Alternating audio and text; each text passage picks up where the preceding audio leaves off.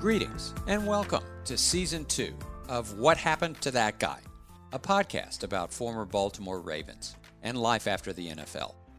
I'm your host, John Eisenberg. You may have read some of my opinion columns and game analysis on the Ravens website and app. I've also authored 10 books, and I wrote for years for the Baltimore Sun way back in the day. This podcast debuted a year ago, and if you listen to Season 1, which featured episodes on Peter Boulware, Kyle Boller, Trevor Price, and several other former Ravens, I appreciate it. Thank you for coming back. Season 1 was an eye-opening experience for me as I spoke to players about what happens to them when the cheering stops. I knew that some guys moved easily into amazing second acts, and others struggled to find their footing, but I was surprised to hear that they all experience a dramatic jolt of sorts, one that they admit could almost bring them to their knees if they weren't careful. You can understand it. All they've ever been are football players, and now they aren't. Did they prepare for the transition emotionally and financially? Are they at peace with how their careers ended? Or are they walking away with unresolved issues that might haunt them? The answers to those questions help determine whether their path forward is smooth, rocky, or something in between. The former Ravens I featured last year provided a good cross-section of outcomes, and I'm hoping to achieve that again this year. I took my time selecting the former players I wanted to feature. The list of possibilities is nothing short of fantastic. There are over 1,000 former Ravens roaming the planet now, and many have great stories to tell. I'm going to keep the lid on who you'll hear about down the line because, you have to have some surprises in life, right?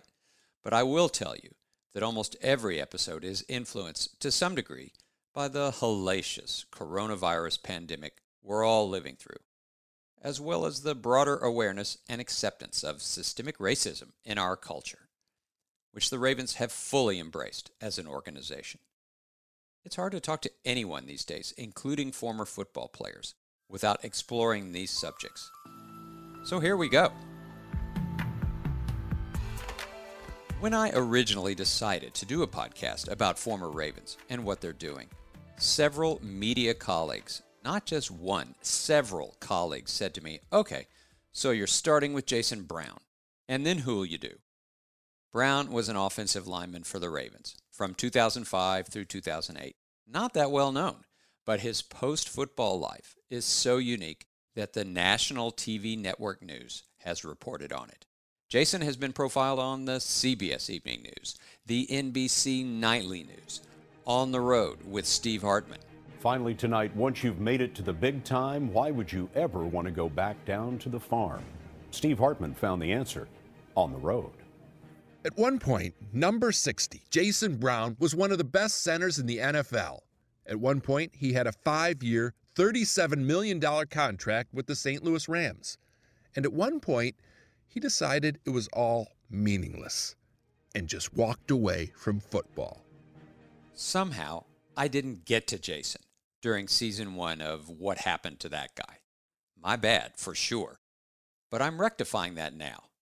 I suggest you stay with me here and listen to Jason's truly one-of-a-kind tale, which he tells so well. It begins on a specific day, May 5th, 2010. It's Jason's 27th birthday. Try and picture him. He's a big, burly NFL lineman, a starting center, with a bright smile and gentle nature. The Ravens had drafted him 5 years earlier out of the University of North Carolina. He broke into the lineup in 2007, and then he started at center in 2008 on a Ravens team that reached the AFC title game under then first-year head coach John Harbaugh. I spoke to Harbaugh's predecessor, Brian Billick, about Jason. Billick coached him for 3 years. Jason was always, he was just a nice kid. He came in and, offensive lineman, the temperament versus defensive lineman, and maybe some other players. And, had to learn what it was to be a pro, had to kind of work himself into pro shape. He was a big athletic kid, but needed to firm himself up a little bit. Smart kid. Jason's hard work paid off after the 2008 season when he became a free agent and cashed in, signing with the St. Louis Rams. a 5-year, $37.5 million contract with $20 million guaranteed. Jason left Baltimore and the Ravens, moved to St. Louis, and started every game for the Rams in 2009. He was a leader there. He'd played and won with Ed Reed, Ray Lewis, Jonathan Ogden. But months after that first season in St. Louis, on the day he turned 27, he woke up and everything changed. I really started to think about life a little bit more because 27 is the same age that my older brother was when he was serving our country in Iraq and Afghanistan. And so he was 7 years older than I.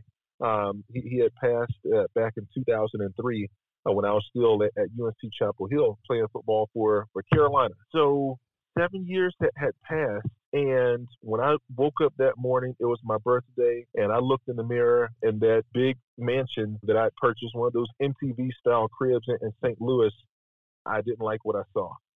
I should have been happy because it was my birthday. I'm a millionaire many times over, and guess what? I was convicted. I was challenged as a man. He couldn't stop thinking about his older brother, Ducey, who had made a career out of being in the military, but then died in Iraq when a mortar shell hit his battalion.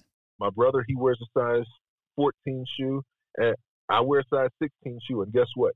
I couldn't feel his shoes. I couldn't walk a mile in his shoes. And a lot of people say that we look alike, especially when we smile. And I saw his reflection look back at me in the mirror, and here's what he said to me is, Jason, what are you doing with your life that's so special?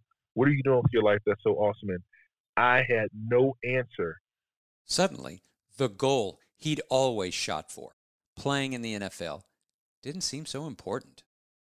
He was doing well for himself and his wife, supporting a lavish lifestyle. But what was he doing for others, for the greater good? He kept playing for the Rams in 2010 and 2011 while he quietly pondered these questions. But football slowly began to recede from its prime position on his list of priorities, partly because, he now admits, the Rams just weren't very good. I will tell you one thing.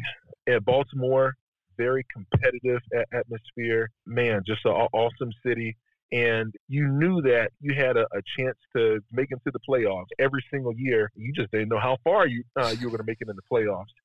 When I got to St. Louis, it was not the greatest show on turf anymore. Actually, it was about the worst show on turf. And, when you have, the first overall draft pick, second overall draft pick, several years in a row, that's not a good thing. Okay, that means you were about dead last in the league. But yet, I still tried to bring my positive attitude and leadership, there. But, man, that competitive spirit that we had in Baltimore, led by Ray Lewis, Ed Reed, of course, the Hall of Famers that we know right now, it just was not there. Man, I'm so thankful. And all of the fans in Baltimore should be so thankful and that you all have not experienced like some really, really horrible, depressing years, like that. Man, it will take the fun out of football. Yes, it will.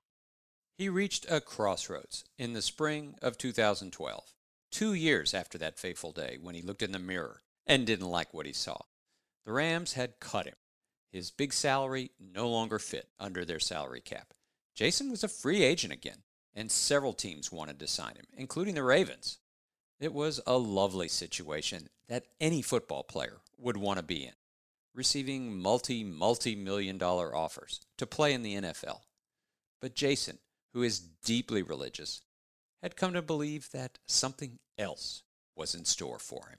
I shared with my agent, I said, look, if the Rams release me, more than likely I'm going to hang up my cleats. And he was like, look, Jason, don't tell anyone, that, all right? You have several teams that they still want to sign to a long-term deal. So it wasn't just Baltimore. The Carolina Panthers, the San Francisco 49ers could have gone out there and played for Jim, Harbaugh.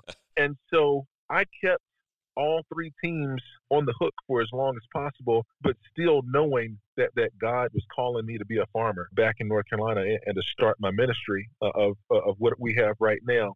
You heard that right. He had decided he was going to become a farmer a farmer. Jason didn't know the first thing about it. He'd studied interpersonal communications in college. He'd never put a shovel in the ground, but God was calling him to do it. That's what he told Harbaugh when they spoke on the phone during free agency in that spring of 2012. Harbaugh wanted to know if Jason was going to re-sign with the Ravens. Jason ended up reflecting on the Bible story of Jonah and the whale, in which the prophet Jonah is punished for disobeying God's order. He boards a ship that gets caught in a storm, and then he gets tossed overboard and ends up in the belly of a whale. I called up John, and he said, "Hey, Jason, what's going on? The draft is coming up in a couple of weeks. What are you going to do? We need to know what's on your mind." And I said, "Coach, I'd love to come play for you. I still got a lot left in the tank, and I'm honored. I thank you for the opportunity. But God is calling me away from football right now." And I said, if I came to play for you, I fear that God would punish me the same way that he punished Jonah. And I said, "Coach, it wasn't just Jonah that suffered. I said, it was everyone on that ship. And I said, I don't think you would want me on your team under those circumstances." And there was an awkward silence over the phone for about 10 seconds. And then John said, "Well, I appreciate your honesty and, good luck with your, with your career post-football." It's like, what was he going to say? You know what I mean? And also, what young kid is going to tell a head NFL coach that, "Yeah, coach, I can't come and play for you because I got to go be a farmer"? He walked away from football, walked away from the millions of dollars he was being offered, walked away and bought a 1,000-acre farm in eastern North Carolina, moved his wife and kids there, put a shovel in the ground, and said, "Okay, now what? How in the world do I become a farmer?" So it started with YouTube, right? Yeah, I get a lot of laughs and a lot of chuckles when I tell people, yes, I started learning farming from watching videos on YouTube. And that is a part that came natural. As football players, we watch hours and hours of film every single day. We break down what we see, and then we emulate it and transfer it over to the football field. And so it came natural for me to watch hours and hours of YouTube videos and break it down, take my notes, and then transfer it over to the farm field. But when I started sharing that with people, especially our local ag extension agents, they said, "Jason, don't you know that there's people out here that can help you? Like, we care about your success, just like you had coaches when you played football. We're farm coaches." And I was like, "Oh, really?" I said, "Well, that's awesome, because I need a coach." All right. I need a couple coaches. That's right. So then the local farmer started helping you out? I mean, I assume that's got to be the best way to learn. Yeah, man, I just received overwhelming support from a lot of the local farmers as well. And so instead of people looking at me and pointing the finger and laughing and say, look at this dumb football player, he thinks he's going to be able to come out here and do what we've been doing our whole lives, right? But you know what? They showed compassion, and they really pulled me under their wings, showed me the ropes, told me a lot of things not to do, a lot of costly mistakes that I could have made, early on. But at the same time, farming, people have been doing it for thousands of years. He called his place First Fruits Farm and set out to grow sweet potatoes and blueberries, North Carolina being the sweet potato capital of the world. It was and still is a one-man operation in terms of full-time staff. First Fruits has never had a field manager or employee farm hands. There's just Jason, 300-pound Jason, down on his knees, planting, nurturing, growing, driving a tractor, harvesting. Fortunately, he gets a lot of help from volunteers, hundreds of them, especially during harvest season. He had started a ministry when he played for the Ravens, Wisdom for Life, he called it, and he has revived it on the farm. Volunteers sign up to come to First Fruits, usually soon after sunup. They gather, Jason offers a sermon, before setting them loose in the fields. With a lot of help, a lot of prayer, and a whole lot of hard work, the farm has produced tens of thousands of pounds of sweet potatoes every year for the past 7 years. More than 1 million pounds all told. And here's where the story becomes truly special, because Jason never intended to feed his family with the food he grew. He gives it away, all of it, to food pantries, soup kitchens, churches, anywhere there's a need. My mother asked me, she said, Jason, when you retire, I know you're talking about, your ministry is starting a church. She said, is it going to be a church in the traditional sense? And I said, no, Mom. I said, there's these brick and mortar churches, on every single corner, but yet, they're really not helping, the people in the community. I said, if we're going to do something, it's going to be like Jesus, trying to meet people's immediate needs first. And towards the end of my football career, God, he really shared with me that there was a big focus on hunger and feeding his people, helping to feed our local communities. And I tried to stray away, from, I said, there's farms all around us. There's John Deere tractors all around us here in the South. Why is there still hunger? And when I took a closer look, I saw the food insecurity that plagues so many different states. North Carolina being ranked the 10th in the nation as far as food insecurity. And so by the statistics, those numbers mean that 1 in 5 children here in North Carolina don't know where their next meal is going to come from. Some counties, it's as high as 1 in 4 children. And so even though we're surrounded by a lot of agriculture, you look at what's being grown and you see a lot of tobacco, cotton, industrial corn, soybeans, and none of those things can people harvest out of those fields and prepare and make a meal for themselves, that evening. That also causes a lot of food deserts. If there's an area for ministry, for a church to be founded where people can really make a difference, that's Wisdom for Life and what we do here at First Fruits Farm. And so we do not offer regular church services, not indoors, but what we do offer is regular worship services outdoors in our fields, harvesting, cultivating, and tending to the crops.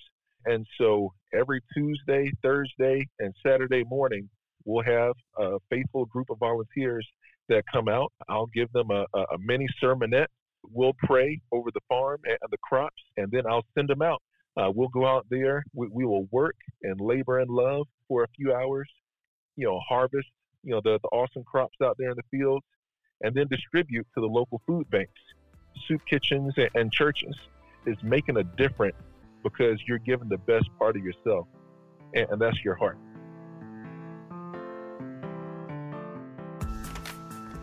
These days, Jason's football career almost seems like it's a chapter from someone else's life. He does keep up with a few former teammates, like Tony Pashos, the former offensive lineman for the Ravens and Browns, now an attorney. But actually watch football? Jason doesn't have time for that.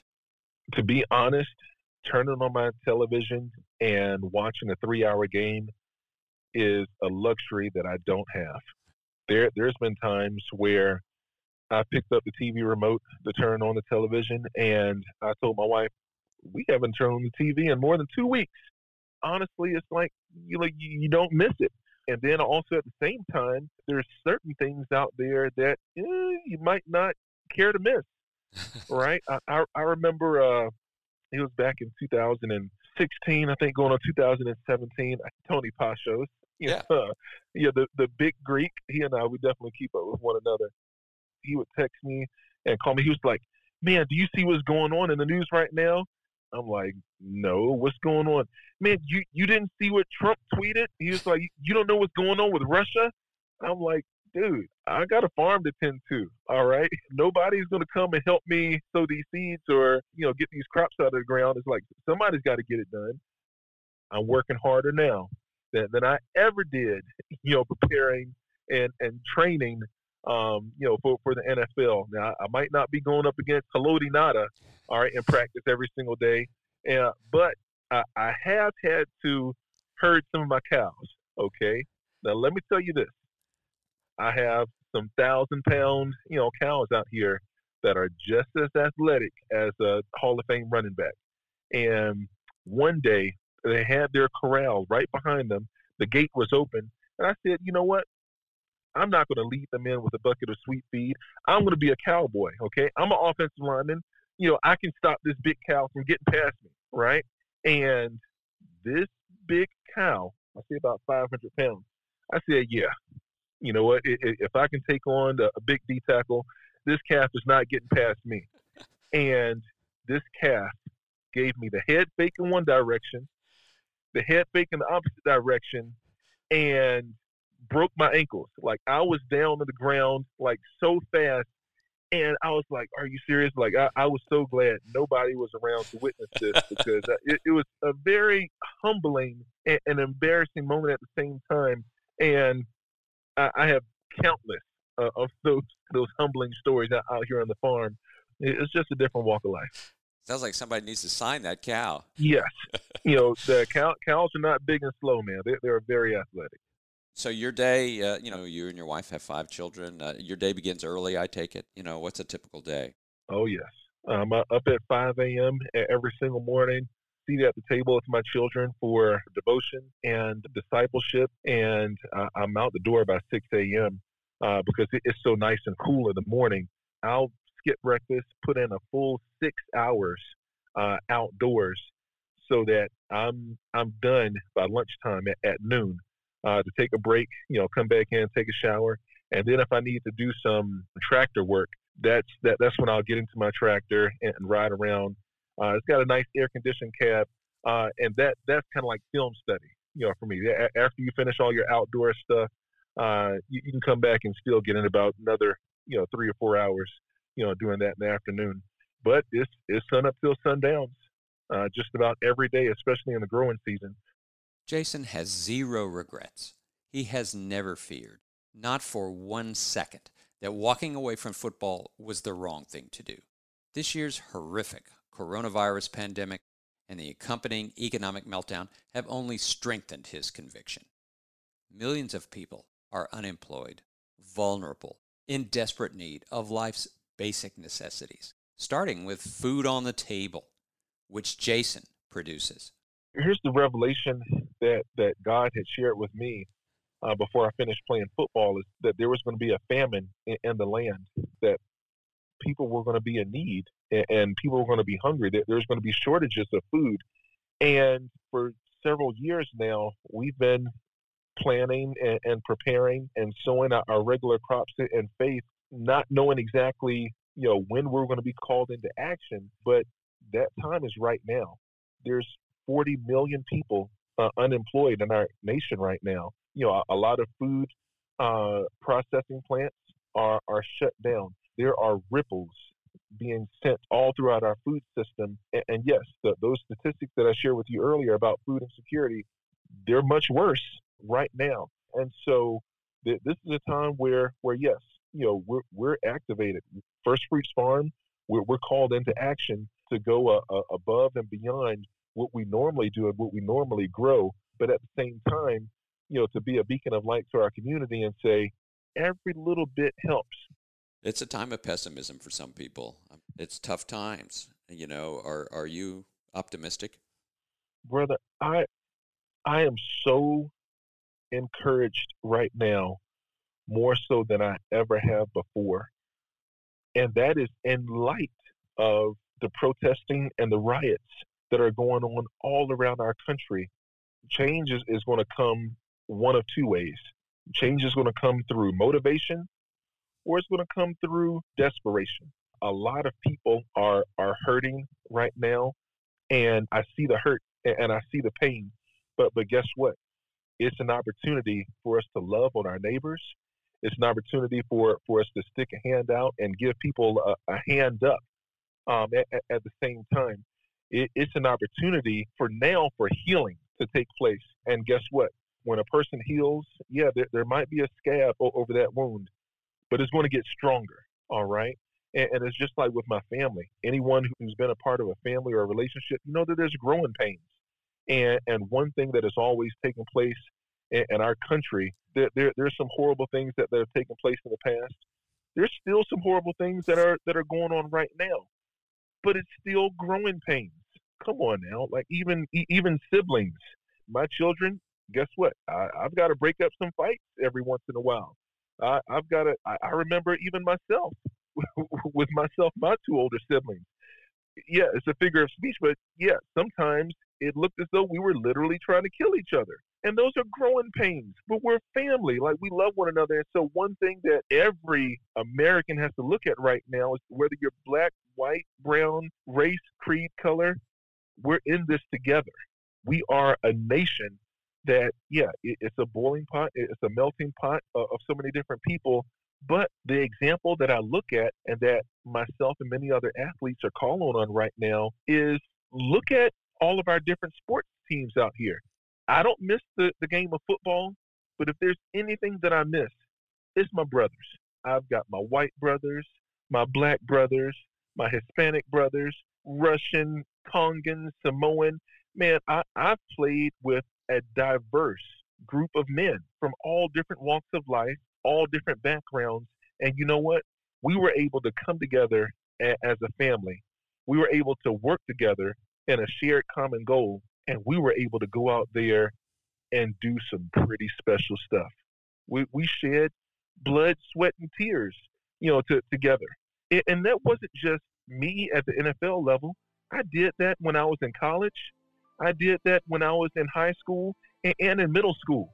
And so if these young kids can figure out how to do it on a sports team, then what the heck is wrong with the rest of our country? We've just got to learn how to come together in love and figure it out. Okay, that's it. The first episode of Season 2. You can find out more about Jason's career and his life at BaltimoreRavens.com/what happened to that guy. He was a unique subject, and I'd like to thank him for taking the time to speak to me.